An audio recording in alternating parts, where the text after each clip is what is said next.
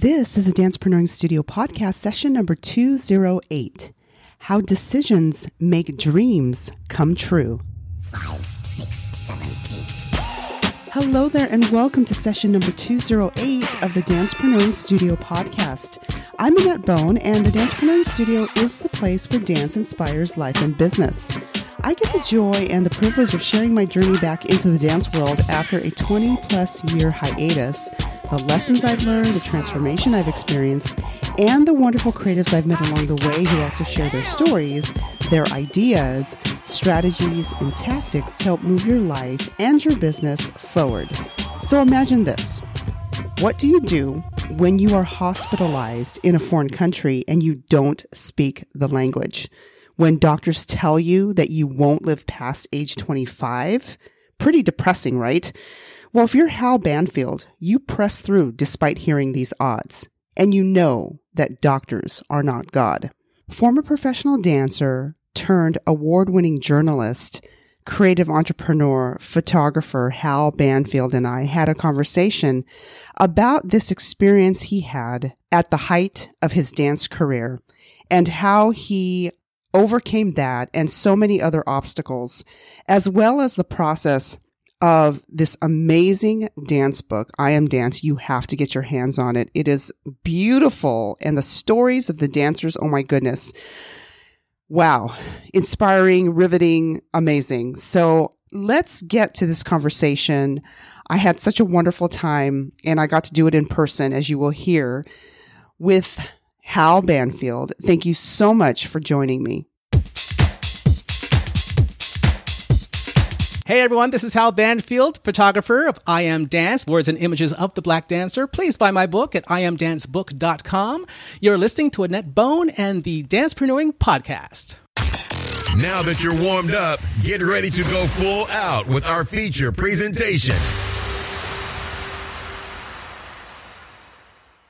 Wow. So I am, again, excited to have another wonderful conversation with an amazing artist, entrepreneur, creative, which is, I still can't believe I get to do this. Like I'm beside myself when I get to meet these amazing people that have these wonderful stories that I sit and I think about them. I think about their work and I'm speechless. And it just seems so real that after quitting dance for 20 years, coming back into it, that I would meet people that have made dance fit into what their passion is and what their dreams are, and that it's not in a box and they've created their own path. And so I am super excited to be sitting here with Hal Banfield, who is the author of this amazing book. It's called I Am Dance, Words and Images of the Black Dancer by Hal Banfield of Hal Ban Photography.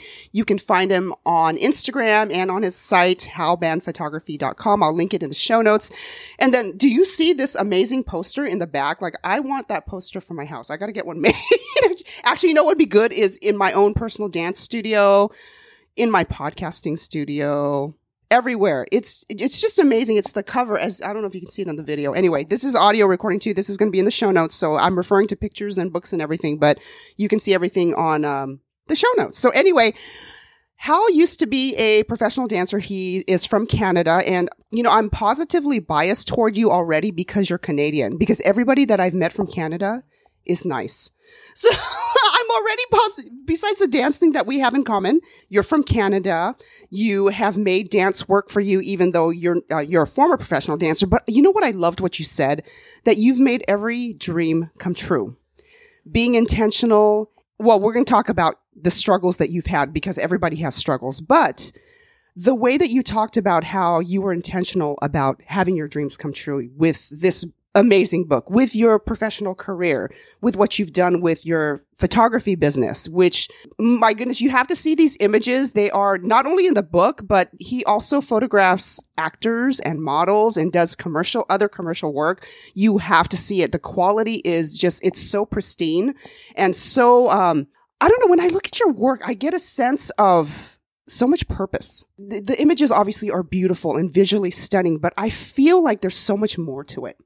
Can you talk about your process when, how do you photograph models versus dancers versus actors? Do you have a different process that you take these people through? Obviously, dance is movement. And with photos, you got to get them moving somewhat. You tell them to pose a certain way. How do you go about that? And how has your dance background helped with this business part of your career? Well, first of all, thank you so very much for having me on your podcast. I'm absolutely thrilled to be here today. And so to answer your question, my process, it varies. When I'm shooting actors, or if I'm shooting anyone for that matter, I like to actually meet them beforehand, have an actual sit down with them, get to know who they are and what the intention is for the shoot.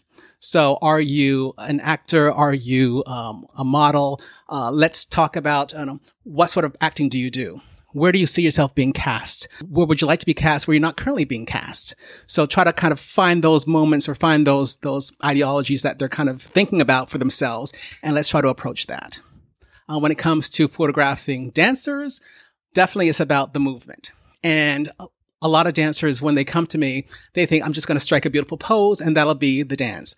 It's more than that with me, just because dance is so expressive. And it's not just about putting a pretty picture, posing for a pretty picture. We're actually going to do movement. So I try to capture a movement, try to evoke an emotion and bring that emotion out into the shoots when we sit down and do that sort of thing.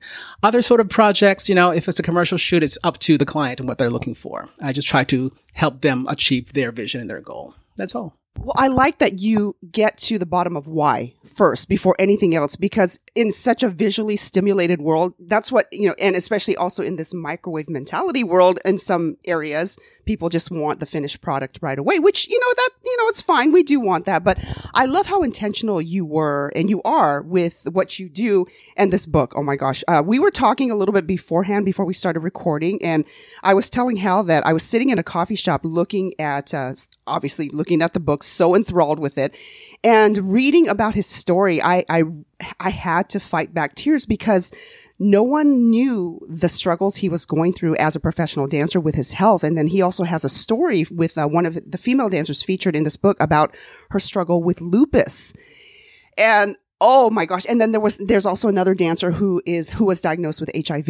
And so you have these dancers, including Hal, that had to deal not only with these unnecessary stigmas with color and with race, which is just, I'm still baffled at some of the things that we go through as a society and especially living in LA where it's such a melting pot and you still experience these kind of discrimination and anyway, that's a whole other subject. But in the book, I was so touched and I had to stop and pause because there's so much more to deal with than just I'm going to go to this audition. Hopefully I get it. Can you talk a little bit about what you had to deal with that?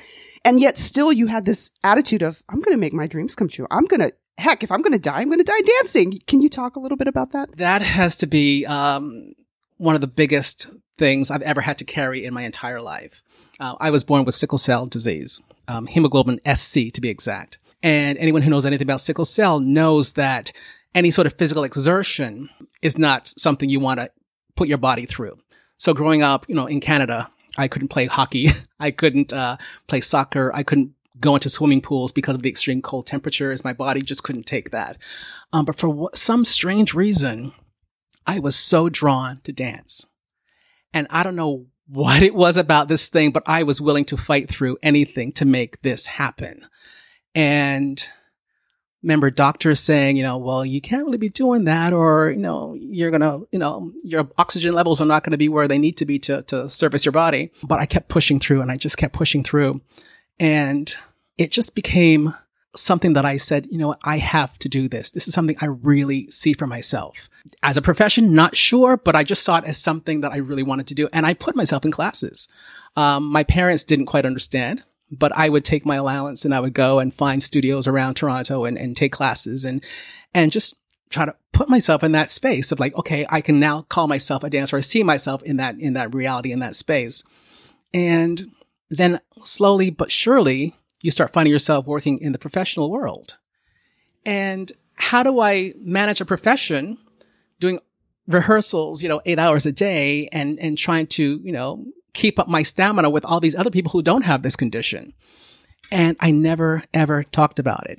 My first equity show, where I got my equity card, was in Cats, the Canadian company of Cats. And The Jellicle Ball, if anybody knows, is like the major big dance number. And I would come off that stage heaving, out of breath, couldn't talk, couldn't move. My body would start to cramp up on me, that sort of thing. And nobody knew what was wrong with me. Why can't he finish the number? Why is he so out of breath? Why is he, what's wrong with him? But I never, ever, ever let up. Cut to then, years later, I get another high intensity job. I get into Starlight Express, another high impact, highly physical job. And same thing. What is wrong with him? And that show actually put me in the hospital. I was hospitalized during the run of that show for about 7 days. And that job I actually did in Germany, in German. And here I am in a foreign land, in a foreign hospital, trying to explain a condition that they know nothing about. So I kept pushing on because I saw myself, okay, this is my reality. I am now a professional dancer. In spite of all of these hardships or setbacks health-wise, I was able to push through. Doctors, as a young boy, said I wouldn't live to be 25. That was always the prediction going forward. Like, okay, well, you're not going to live to be 25. So, and then doctors would say, well, if you keep up this dancing, you're surely not going to live to be 30. And I always knew that doctors aren't God. They probably have their best intentions, or I don't know, but I saw something totally different for myself, and I managed to kind of push through. And here I am now in middle age. I'm no longer a professional dancer, but I'm still standing, and I still have the stories to share about my time as a professional dancer, working in that world, working with an incredible community of dancers, who we all shared just this passion and this love for this craft. Yeah, it was not easy, but you do what you have to do. So with your career as a professional dancer, did you like working I know you worked in London too, right? Did you like working there versus being in Canada versus New York City? Where was your favorite place to perform and to work? I absolutely love living in London. Just something about being on the West End and being where the history of theater really, really, came to be. And plus, at the time, there were a number of shows that featured Black actors at the time. When I got there, I remember walking through the West End and saying, okay, I want to do that show, I want to do that show, and I want to do that show. There was just something about me saying, you just put it out there. And lo and behold, I got all the shows. So I'll never forget. I arrived in London. It was in June of 1992, and 92. And my first job, right as soon as I got there, I landed Carmen Jones at the Old Vic, and I got to understudy Joe, who's the male lead. Harry Belafonte played him in the movie. And then after that, I did Five Guys Named Mo. So like just back to back to back. And then another show, which was a workshop called Tutankhamun, about King Tut. So just to be there at that time, it was the early 90s. I was young. I had a fabulous flat. I met fabulous friends. I was living a dream. It was something that I don't think I would ever have been able to attain had I stayed in Canada, because there wasn't really that kind of opportunity there for me after having done Cats. So I knew I had to leave Canada to kind of keep this thing going forward if I wanted to stay living this dream for myself. And so I found an opportunity, and that was in London. And those jobs were just phenomenal. Yeah, they meant so much to me. Well, what an amazing experience to be able to travel. And then, like you said, I am a professional dancer. I'm doing this thing to understand. When I was reading about the dancer in your book with the lupus, I've had someone close to me deal with really, really to the point of dying several times, and seeing it actually almost happen, and then coming out of it and going back into it and coming out of it. It's not easy to deal with physical, let alone the physical demands as a dancer. So that says a lot about your mindset and your drive and your passion. And, we were talking a little bit before we started recording about your son, who is in school to become a surgeon, not a dancer, a surgeon. How did you talk to him about him pursuing his own dream, his own vision, and not feeling like we were talking about how parents can be so interesting, wanting to have their kids do certain things. And I was talking to someone actually recently about how incredible it is when kids have a support system, how much more they can do. And now, obviously, you can do things if you don't have a support system, but how much more to your advantage when you have a strong support system and people that support your dreams and goals. So can you talk a little bit about your relationship? How, obviously he's going to be very successful because he's your son, and and you've done all these things. So I would love to hear more about that. So yeah, my son Noah, he's now 19. He'll be 20 in September. he saw me, coming up in this career. And, I guess by the time he was like a preteen, he had it in his mind that he too was going to be a performer like his dad. And, he was interested in dancing and music and wanted to sing and all of that.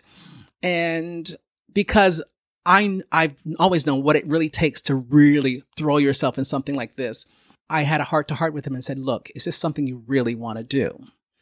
And as I got deeper into our conversation and our discussion, I kind of realized that he was looking to do this because his dad did it, And I then said to him, well, if the only reason you want to do this is because I did it, you're actually doing it for the wrong reason. I'm not saying don't do it, but do it because it's something that is calling you to do it. It called me, and that's why I answered the call, and that's why I did it.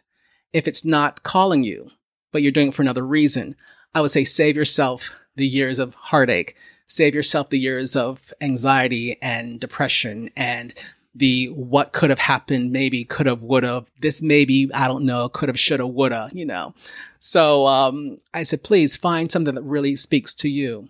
And his thing is science. And now he's studying biology and he's got the goal to be a surgeon.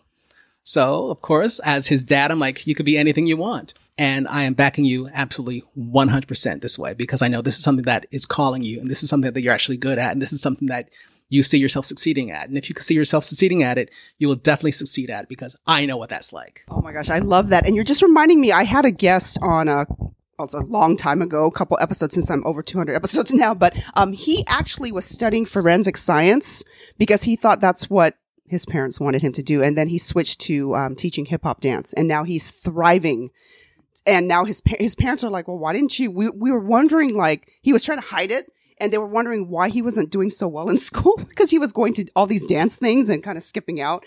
And he was scared to tell them. But then when he finally did, it all made sense to them. And now they completely back him up. But a lot of times it's that communication. It's just knowing when and how to communicate and validating that everybody has their own journey and everyone has their own passions and dreams to pursue. Like this amazing book. Again, I have to talk about the book because it's awesome.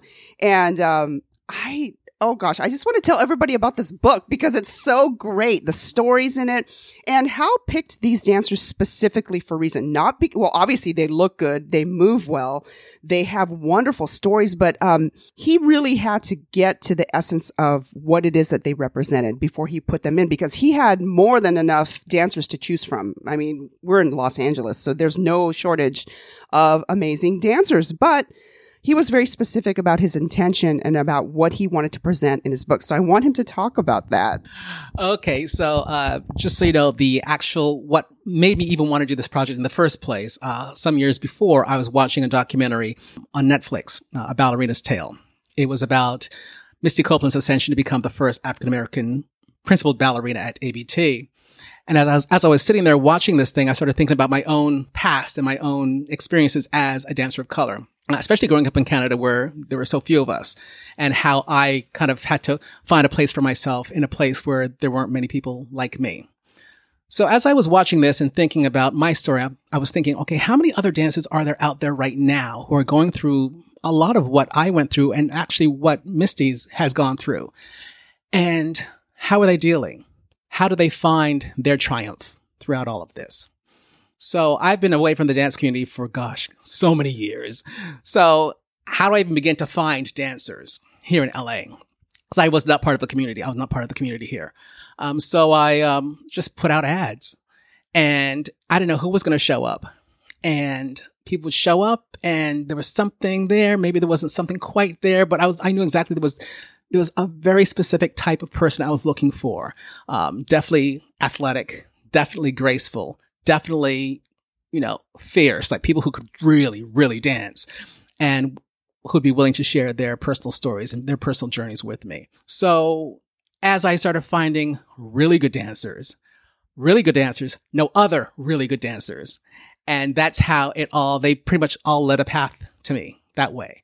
So once dancers saw their images and they started seeing the intention behind what I was doing, because I was really coming from a very good place, because they didn't know me. And they saw my intention, how I was approaching this. They started telling their friends about me. And then their friends started reaching out to me. And then I had a large swath of dances to choose from. And that's how that came to be. The process was they would sit down with me. First, we'd interview because I want to get to know them as a person, as a dancer, and ask them key questions about why do they dance, what dancing means to them, and what dancing as a person of color represents to them, especially. And they'd go away, and then I would transcribe their interviews and pull out certain segments of it. And then just before we sit down, or actually before we actually go into the studio now to actually shoot, I would feed back certain aspects of their interview and saying, let's think about this. So they're coming at it from either a motivation or an emotion or some sort of intention behind their movement. And let's shoot that.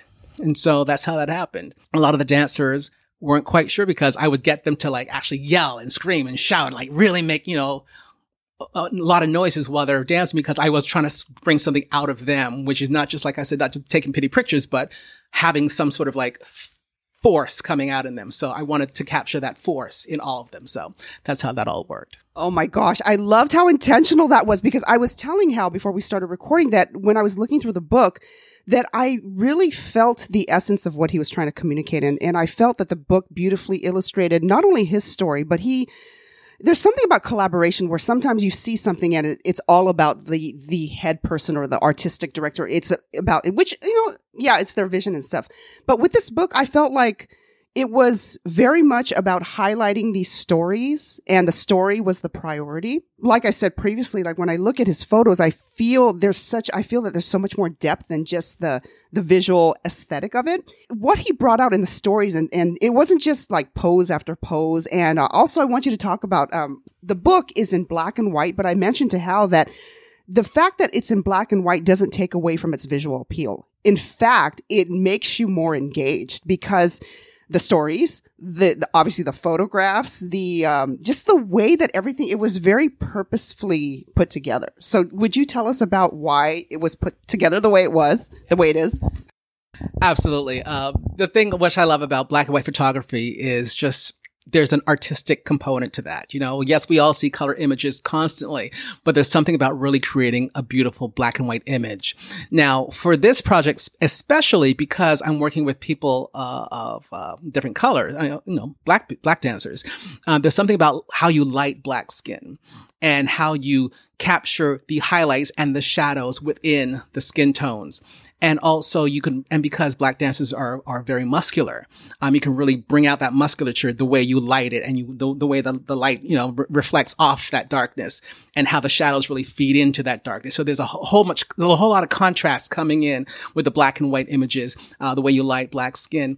And also because they are moving as well, you'll get to see you see more of them coming through than just a beautiful color picture. So black and white was really the way for me to go because I wanted to really highlight the beauty in their skin tone and the fierceness of the highlights of the shadows within their musculature. Gosh, that from the start, the book engaged me and I thought, and then, the words I need to look at this real quick again because I cannot look at it enough. I was like flipping back and forth, talking about, talks about perseverance and things about being a fighter and the statements and, oh my gosh, I love this book so much. Did I tell you I love this book?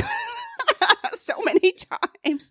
And you know what turns out? I did an Instagram post about this, but one of my previous guests, Mark Spalding, was on my podcast. So when I went through this, I'm like, oh my gosh, it's Mark. And then, Mark is a very humble person, so he would not like talk about this all the time. And so I texted him. I'm like, wait a minute, you're in this awesome book. And he's like, yeah, Hal is great. You're going to love him, which I knew I would because the book and, seeing the video and all that stuff.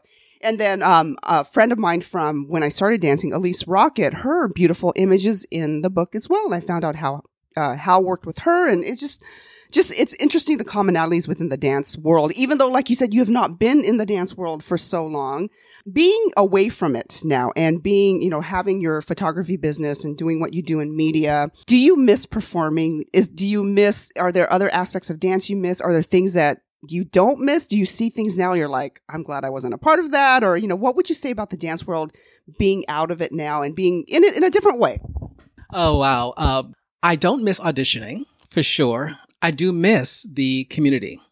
I remember being in New York and being among a core clique of dancers or performers and, being supportive of each other in that way, being on a tour and, you're all riding the planes together, you're riding the buses together, having those sort of like, kinships with other people. I don't miss the way my body would feel. I don't think my body can do a lot of what it did back then, for sure. I've got a lower back issue as a result of all those years of dancing on raked stages and, doing starlight and, rolling at 40 miles an hour, that sort of thing. But, I don't miss the auditions. Like I said, I don't miss, just the wondering of when's the next job going to come. But I do miss the applause for sure.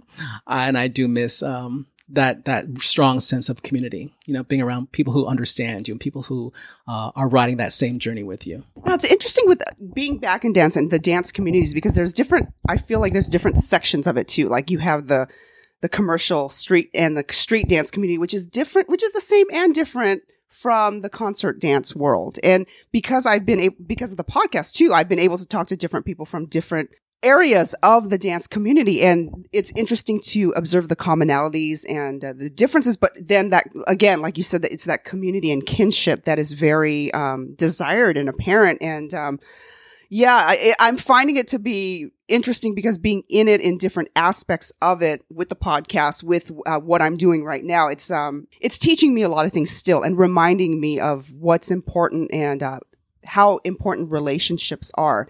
Do you have a coach or mentor? Because we talked about how, you knew that you were going to make your dreams come true. And I love how confident that statement is because some people are like, even, I admit, I don't know if this is going to happen. I don't know if I'm good enough, which is why I quit. So, stuff like that. How did you develop that mindset of I'm going to make this happen? Did you have good mentorship with your parents or anyone else in the dance world? How did you develop that and sustain that? Oh boy. I come from a very strong West Indian family. And so I remember growing up, my mother always saying, you could do anything you want. Anything. I had a grandmother who said, you can do anything. Go and do it and be fantastic. And with being fed that constantly, my dad would say the same thing, although he didn't quite understand why it was dance, of all things, why that. But it kind of put something in me that was just, I felt unstoppable. And it would come across to the point where honestly, it would also feel like a little cocky in a way, because honestly, growing up, I didn't have a lot of close relationships with people because I was so driven. I was so focused. I knew exactly what I wanted to get. Like you couldn't tell me that coming out of CATS, I was going to actually then jump to America and then jump then to Europe. When I was in Canada, like, how are you going to do that? You don't know anybody over there. Well, I don't need to know anybody over there. I will find somebody when I get there. I will find people and I will find people to connect with. So I never felt I had to hide under a cloak of being part of a scene or being part of a group just to say, yes, well, look, I'm a dancer and I'm going to sit here and just, let it be. If I saw anything and I wanted to do it, I just went after it. Like I said, I went to London and say, I want to do that show and I want to do that show and I want to do that show. And boom, it all happened. And then at the end of my visa in London, the next crossroad was, okay, so what do I do? Do I go back to Canada or do I make a run, make a case to get to America? And I only came to Los Angeles because I was so tired of the rain in London. That was the only reason. I said, okay, I've had enough of the rain in London and the clouds, the gray skies. Let me get some sunshine. And so I landed in Los Angeles 25 years ago, and I started booking dance jobs in commercials. So I'm like, okay, well, let's do this. And then I would find myself then connected with an agent who would bring me back to New York. So I was going back and forth between New York and LA all the time. And I said, okay, well, this is all good. This is all fantastic. And what next? Because I was thinking about what's next. What's going to be the next thing? Because I would sit in a job, and I remember I did Miss Saigon, and thinking, okay, this is fantastic, but what's going to happen after this? And what plan am I making for the next thing? And just trying to put myself in that space of making that happen, even though not having the support from colleagues that I worked with because they were comfortable. But I continued to stay hungry. I continued to stay driven. And when I said, okay, fine, let me retire from dance after all that, I said, okay, now what? I became a news broadcaster, you know? So I'm like, well, I saw it and I just put myself in there and, took the training I needed to train and created the demo tapes that I needed to create and send them out to the news stations. And then boom, now you're calling yourself a news reporter and a journalist. You know, how does that happen? Because it was always been instilled with me. If I see something, just go for it. You know, there's nothing that's going to stop you except you. And to this day now, okay, here I am. I'm like, okay, well, I've got this idea for this book. I didn't even know it was going to be a book. You know, when I started taking these images, I thought, okay, this will be really nice gallery showing or some nice pretty pictures for my Instagram, whatever.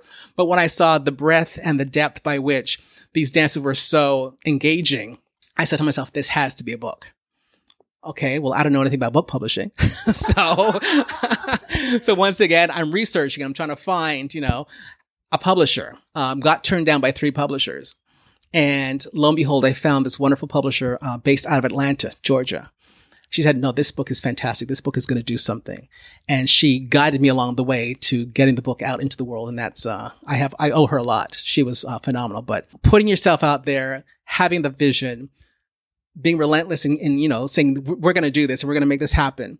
And then things just start to attract, you know, the publisher showed up, more dancers showed up, you know, distribution showed up, like all these things just really happened for me. And it's just because I always sit in the truth of knowing that only good things will come my way. You know, I know only good things that serve me will benefit me in the long run. Oh, that was so good. I'm sitting here listening to Hal talk about this and just so happy and excited. I get to listen and see him and hear him express. And again, this book, you have to check it out. I am going to link it in the show notes. And oh, I want to continue this interview for like hours, but we got to end here soon. So I'm going to ask him my 3 questions that I call the Dancepreneuring Quick Step, which every guest gets to answer should they choose to. So my first question is, what is the dance style you haven't tried but would like to, and why? A dance style I have not tried, but would like to try. A style I have not tried, but would like to try. I have not done belly dancing. How's that? The first guy that has said belly dancing. I like to shake my hips now, okay? But there's something I don't think I'll wear the garb, but I will, you know, try the whole hip thing and the belly thing with the bells and all that. So there's your answer, okay? The first one off the top of my head, you got it.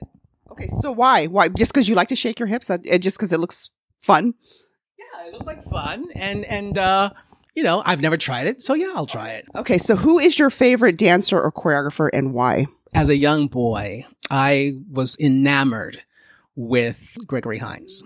To me, he was everything. It was him and it was Ben Vereen. Those were 2 men that I saw as a young kid coming up thinking, wow, look how multifaceted these people are. Look how multi-talented they are. Both of these gentlemen were triple threats. And I remember watching White Nights with Baryshnikov and Gregory Hines, and just the way they each could battle each other and maintain this, there was a sense of masculinity to them, and there was a sense of confidence to them, and they just were so cool. Ben Vereen, he was so suave and he could do anything. And so I just saw these gentlemen. I thought, wow, that's me. You know, I really see myself in these guys. They seemed super cool. They were phenomenally talented. Well, Ben is still around. The other one's gone. Mr. Hines is no longer with us. But yeah, those guys for sure were just like phenomenal artists. Are you a fan of the Nicholas Brothers too? Who's not a fan of them, right? Most definitely. Oh my goodness. Yes. The Nicholas Brothers, just the way they dance, the showmanship that the athleticism. A very dear friend of mine, she is the daughter of Noble Sissel. And so, I'm very good friends with her, and she has all the stories about, the Nicholas Brothers and Lena Horne and people of that nature. We're talking about an era, like so gone by. Yeah, just to know that these people did what they did at a time when they did it. And anyone today to say that they can't do anything, you're totally shortchanging yourself, because if these people in that time could do what they did, there's no reason why you can't do what you're doing today. Oh, yes. Very well said. Just like everything else you said. So my last question of the Dancepreneuring Quick Step is, what is the style of dance that is currently describing your day right at this moment, at this time, and why? Ooh, the slow drag. Is that the thing? It's been a long day for me. I got up super early. Speaking of drag, there's a car outside my window drag racing. It's been a long day and just a little tired, but I'm keeping it up for you. Annette, yeah. So, but yeah, the slow drag. If that is a dance step, I don't even know. But yeah, I'm starting one right now. Well, this has been such an honor and such a pleasure to get to know you better and get to talk more about the book. Again, the book, I Am Dance, Words and Images of the Black Dancer by Hal Banfield. And also check out his business, his photography business. Well, you can also find out about the book there, but it's halbanphotography.com. Oh my goodness. Thank you so much for being on the podcast and for sharing so openly. You've achieved so much, yet it has not been perfect. And you've had your struggles, but you still work through them. And I think that's what I love so much. And that you've made dance work for you, different facets of it, the performing, the traveling, the book, the photography, but it's just amazing. Thank you so much. Thank you so much for the opportunity. I'm really thrilled to have been a part of this. I really appreciate it. Thank you.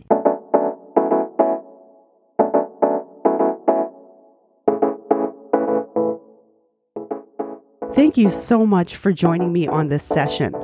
Remember that you are valuable, your dreams are important, and it's never too late to be great.